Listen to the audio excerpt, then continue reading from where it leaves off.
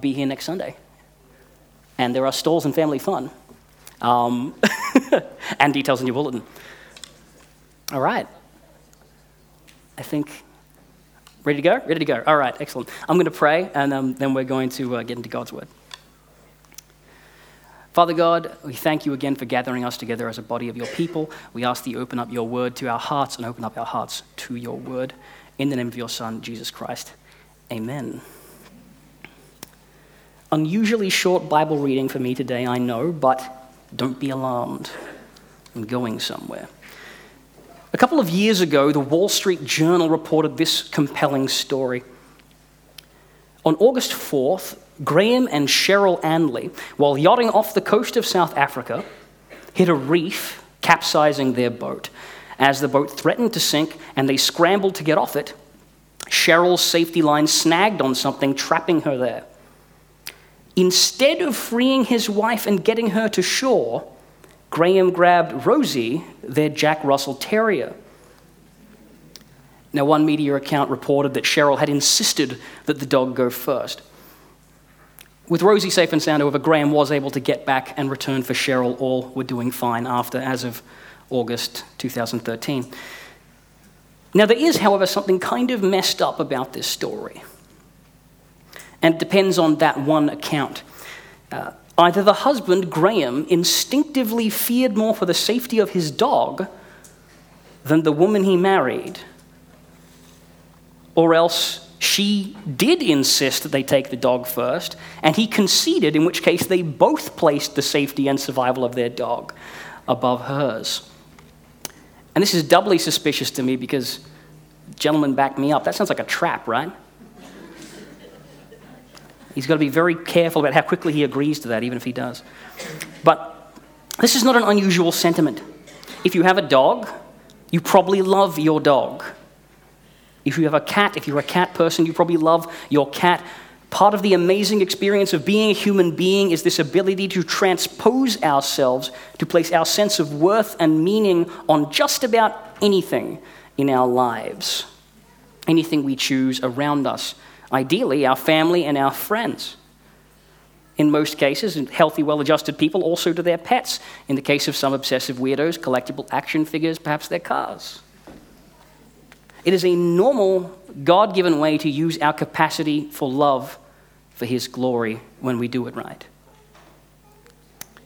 But it doesn't require a great deal of imagination to see how this could have gone terribly wrong for Graham and Cheryl and Rosie, the Jack Russell Terrier, because of a poor use of this emotional potential and a poor stewardship of the emotion that God had given them.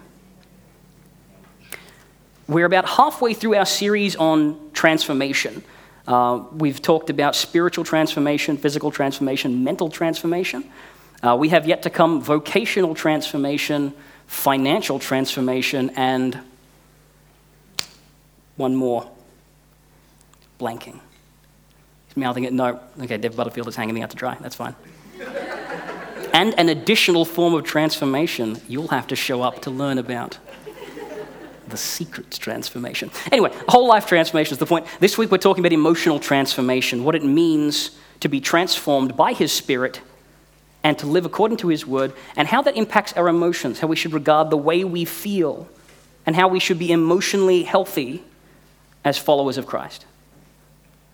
And I want to talk about it in two main categories here. And they both begin with the letter G, guard and guide. To guard and guide. Both of these are a sign of emotional health and something we should be striving toward. The first is guard. That is, emotional health guards us against our emotions. Our emotional health can guard us against our emotions when they steer us wrong. I bring up guarding against our emotions because often the first defense that a sinner has is an emotional one when they're called to account for what they've done.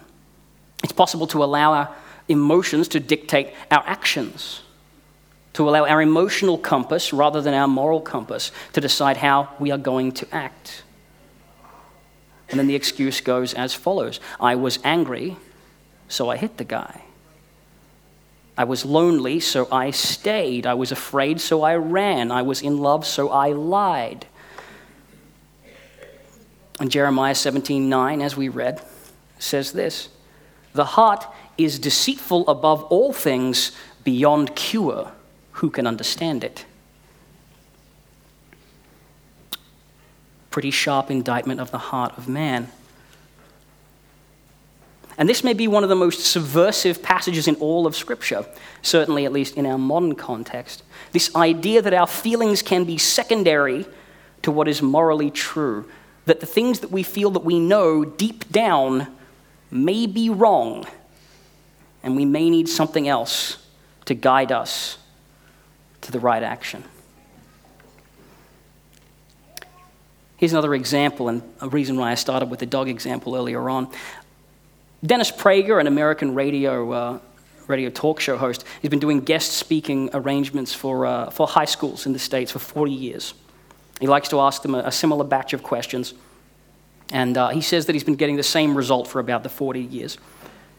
And this is the big one. He would ask a classroom of kids this hypothetical situation. Picture your neighborhood is flooded.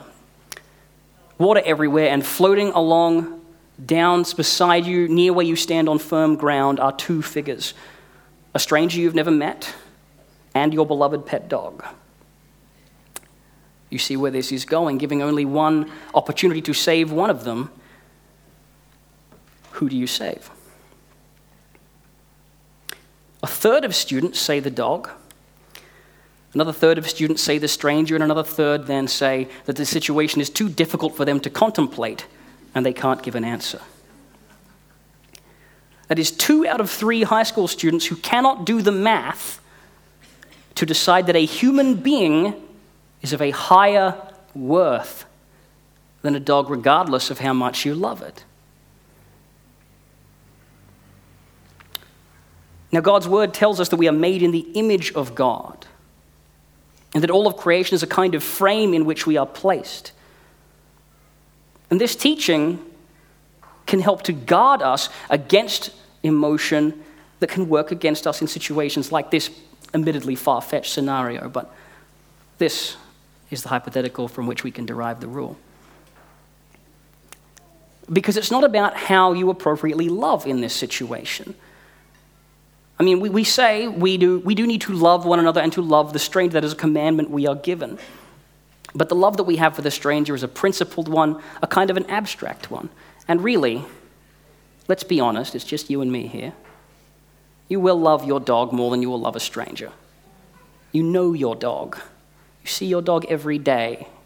It's always very happy to see you. But that love alone is not a good enough guide on how to act. We need God's law and God's guidance to act correctly. Deuteronomy chapter 11, verse 18, where Moses is getting ready to leave the Israelites, and he's trying to build them up so that they can hopefully go on their way and follow God, that they can stand up and be worthy of his name. Moses passes on this word from God to them. Fix these words of mine in your hearts and your minds. Tie them as symbols on your hands and bind them on your foreheads. Teach them to your children. Talk about them when you sit at home and when you walk along the road, when you lie down and when you get up. Write them on your door frames of your houses and on your gates. If it was emotionally intuitive to do the right thing, if we could look inside ourselves into our heart and get the right answer, why would we need to teach so aggressively what is right and wrong? This is not a small operation. Morality, a life in keeping with what God wants for us, is not intuitively known. C.S. Lewis, the writer of the Chronicles of Narnia, as we like to remember, but also in his excellent book, Mere Christianity, he suggests that morality, choosing the right action, is like math. In that the laws of mathematics and the laws of God are both true, whether or not you know them. But you do need to be taught them if you are going to know them. You do need to be taught them.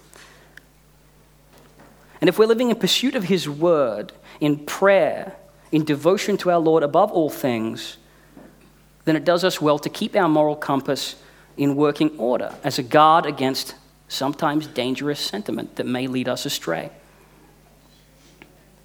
So that's when our emotions conflict with what God commands. And when that happens, we need to have the emotional health, the maturity to restrain our feelings, however afraid or angry or compassionate we may feel.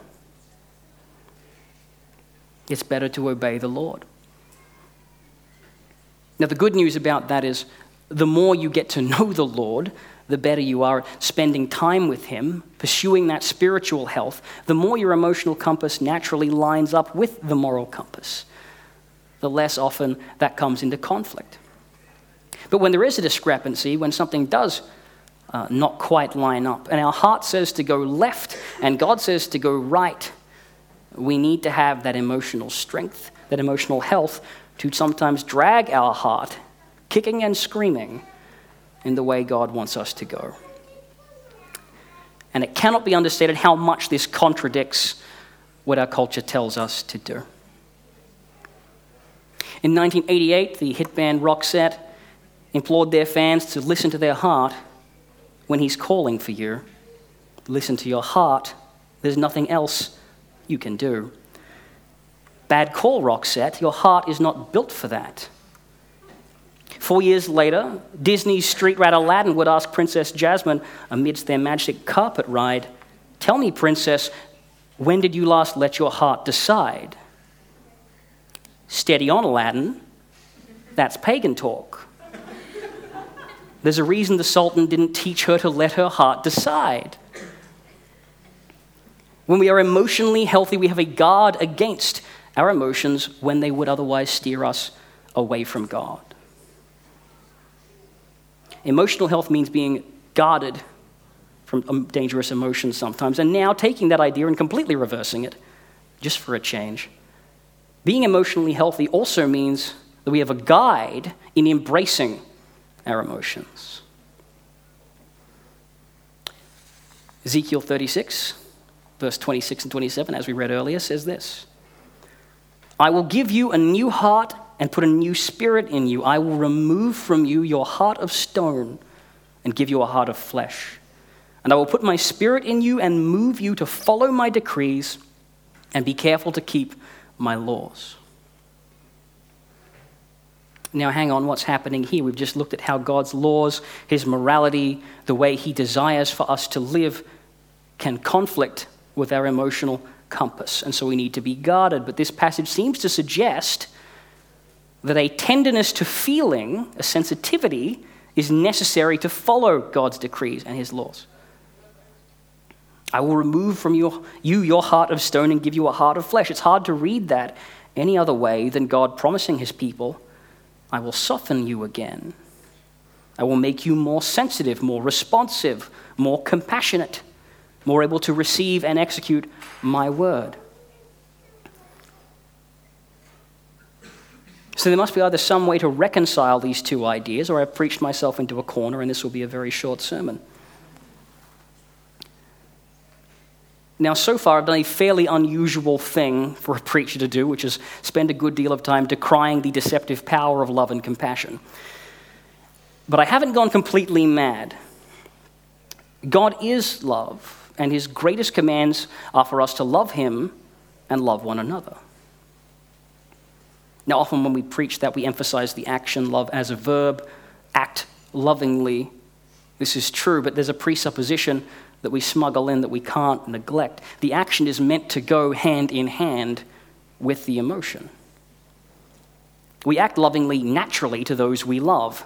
You don't need to be commanded to act lovingly to those you love. We're commanded to act lovingly to our neighbor, to the stranger, to those it is not necessarily natural to act lovingly to, with the expectation that love will follow. And remember, we mentioned earlier how humans have this capacity to identify with, to attach themselves with just about anyone and anything, to feel sympathy and affection for those it is not necessarily intuitive for them to feel sympathy and affection with. The obvious example is pets. My favorite example is cars. because I cannot relate. And it's fun for me to tease car fanatics.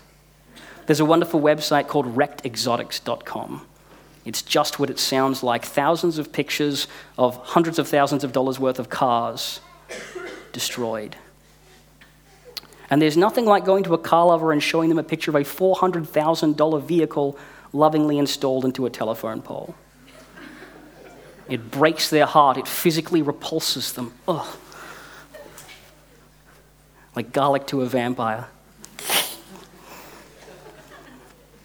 Now that's a trivial example, but the principle extends. We are so good at empathy that we can extend it to things that aren't even alive. If you watched the TV show Hoarders at one time, you know that people can be so emotionally sick that they can invest themselves in rooms full of old newspapers and garbage. This is a misuse of this divinely appointed feature of our heart. In ancient times, this misuse was driven by fear. Today, it tends to be driven by comfort and desire. But in all cases, we have classically called this kind of emotional sickness idolatry. Idolatry being this passionate devotion to something, some person, some idea that undercuts our devotion to God.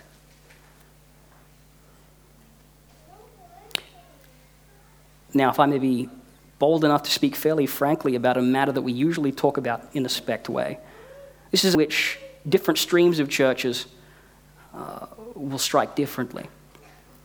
When evangelical church and their preachers and their particularly Bible-loving conservative members, when they look with concern at a nearby Pentecostal or charismatic church, this is the kind of thing they are worried about. A concern that a passionate devotion for music or celebration might have snuck in somehow to the people of God and gotten in between what might be more primary, for example, a desire to get to know his word or the character of Christ. And such people, I suppose I am myself among them, will worry at some point after a certain number of worship services, putting one's hands in the air as if they just didn't care. The passion will deplete and the individual believer will find themselves with nothing connecting them to their faith, and they will leave, never to return. By contrast, when the Pentecostal or charismatic church looks around the corner and sees a Bible-loving conservative church, perhaps like ours, they have the opposite concern for us. They see a people who they think may be so emotionally detached from the idea that they have been delivered from hellfire that the contemplation of that is routine now somehow.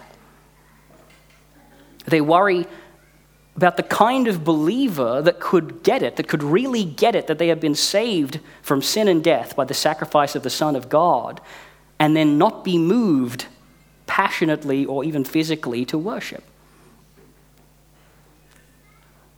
To obscurely reference yet another 90s musical landmark, Christ's cross will make you jump, jump.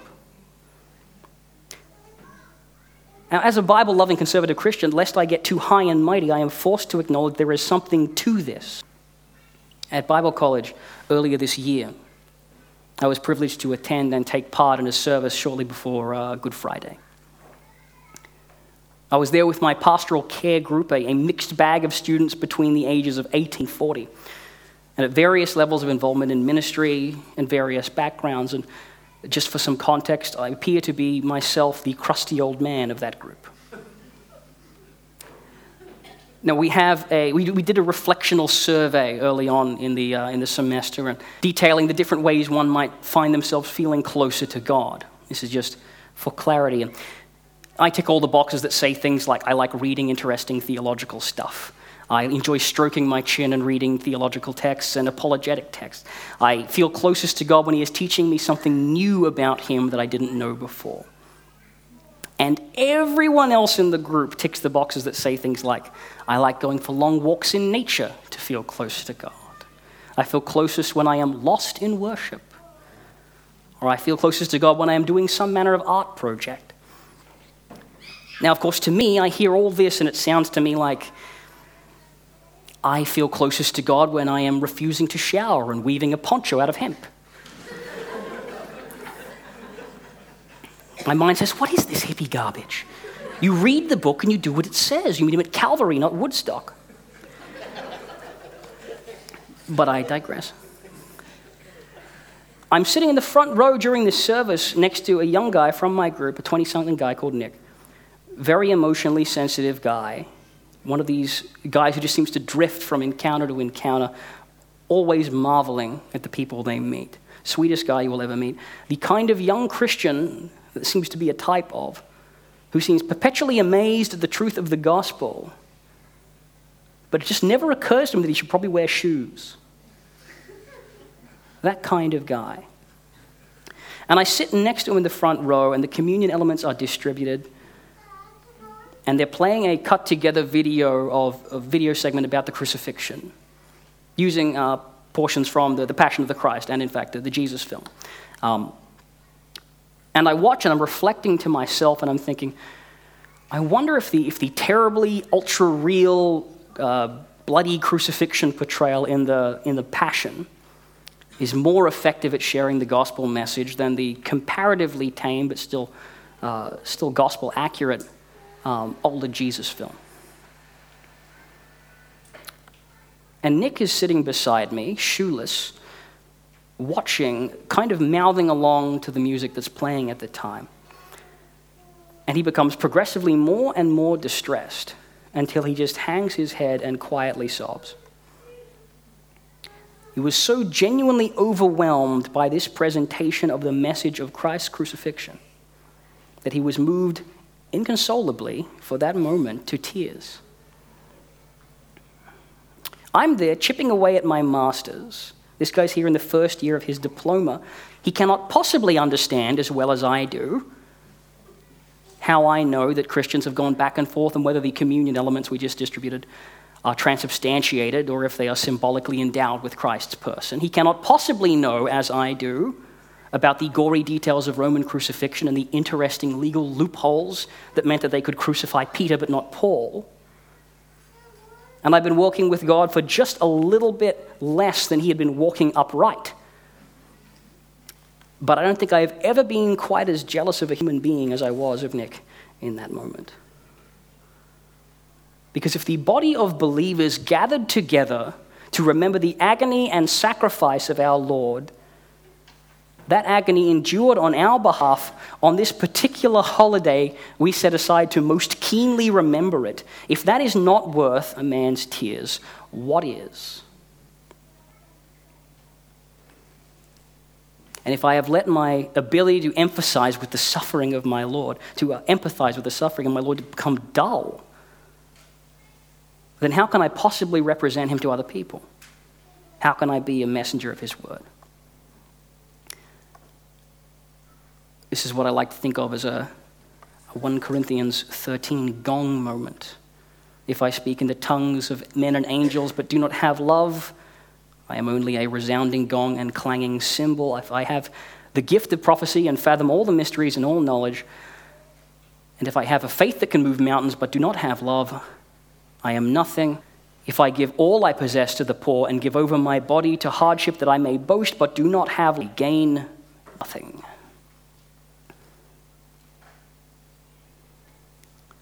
Passion unchecked can become idolatry, but emotionally transformed Christians can be guided. They have the passion in their lives as a tool, as a servant of Christ in their heart. They have the Word and the Spirit as not just a guard, but a guide to embracing their own emotional strength, because their passions aren't random as we talk about them as if they are. You may encourage young people to do in their life what they are passionate about, as you were dealt half a dozen passions at the beginning of your life and that was meant to last you the whole run. But if we devote ourselves to something, we become passionate about it.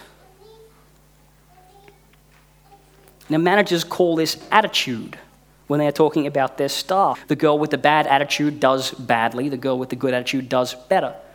And attitude trumps aptitude every time. The girl who comes 15 minutes late every day, texts her way through exactly 8 hours of work, and then is out of the parking lot 3 or 4 seconds before her shadow, has a bad attitude for work. By contrast, the girl who turns up 15 minutes early, who devotes herself to tasks she is given, and who waits to see the shift manager lock the door before she leaves, has a good attitude. She's willing to invest herself in the work. She is choosing to engage. She probably didn't start at this job emotionally invested. Develop her passion because her attitude towards her work has allowed her to emotionally grow. And just so with our relationship to Scripture and walking with God. Being emotionally transformed means understanding that we have some control over our own passions. And using God's commands and desires, we can embrace our emotions and they can work for us. The more involved you choose to become, for example, in a particular ministry, the more passionate you tend to become about it. Or just little elements of living as a follower of Christ, getting to church on time, for example, loving your life group, doing charitable work, worshiping with tearful enthusiasm. Our faith cannot rely on emotion. It does not have emotion as a base, but our emotion must be guided by our faith. Our faith can't rely on emotion, but our emotion must be guided by our faith. So we've talked about guarding against our emotions and guiding our embrace of them. I'd be remiss not to mention the role marriage seems destined to play in this. I'm going a little bit out of my experiential wheelhouse here, but if you have complaints, let me know afterwards. And I may engage in just a couple of stereotypes here. If this doesn't apply to your marriage specifically, interpolate. I'm speaking in generalities. But by and large, women tend to be better at marshalling emotion and embracing it than men are. Women tend to understand how their emotions fit together better than men do. When they have an emotional problem, it is in their nature to say, I need to talk about this. Men have a hilarious tendency to have an emotional problem and then decide, I am having a problem, I need to act right now. This is why 90% of the people in counseling are women and 90% of the people in jail are men.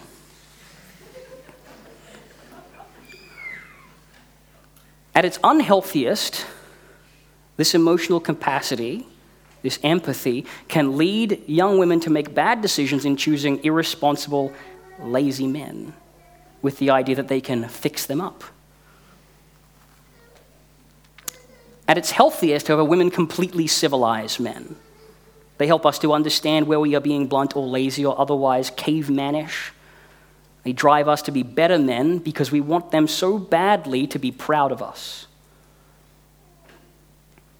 Now, on the flip side of that, when it's not guidance in emotion but guarding against it that is the concern, men tend to have the edge. When an abundance of feeling would steer a couple wrong, it is typically the man's role to be the anchor.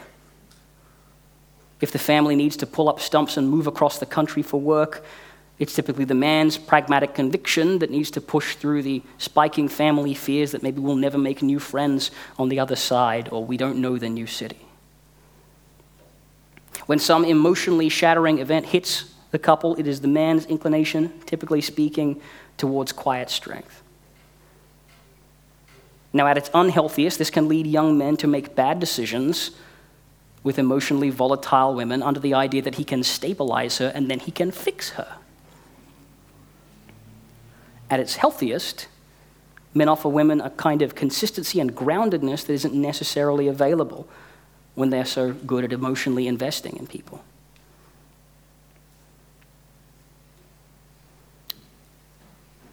Now, I'm not going to pretend that I have personally figured out the male-female dynamic that has vexed and delighted mankind for thousands of years.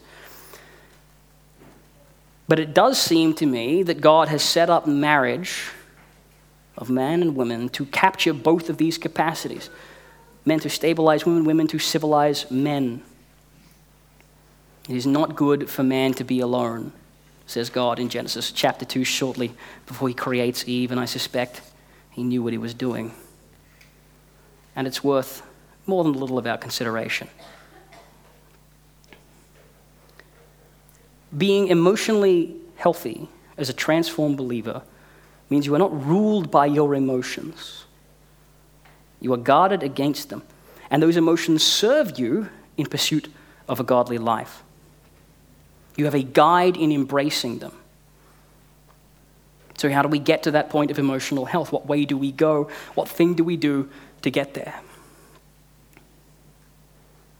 I'm afraid that is not an easy answer. There is no one weird tip that will get that to happen. But it's rooted in obedience to God's word and devotion to him above all things. As soon as we start thinking of our emotions not as our guiding heart, but as a force that can be destructive and can be constructive in our life, and we submit that to God, then we can begin to match our instinct to his word, to accept his law on matters that might be confusing or painful to us, to pray that he breaks open our hearts for the things that break his. This is a live and learn thing, and it tends to happen more slowly than we realize. But we do at least get the privilege of looking back and seeing the work he's done on us in retrospect. I can't believe how I used to care so much about those silly things. Or how could I have possibly gone this long without realizing how important this is? We love our Lord because he saved us. And we're better able to love others as his Spirit transforms us. So let's pray together that his desires and his instincts and emotions will be pressed to our hearts, and that our hearts will be guarded and guided to follow after the heart of our Savior. Let's pray. Father God, you're our King, and everything we have is a tribute to you. We give up our fears about our lives, our passion for things that interest us, even the love that we have for your Son, our Savior. This is a tribute to you.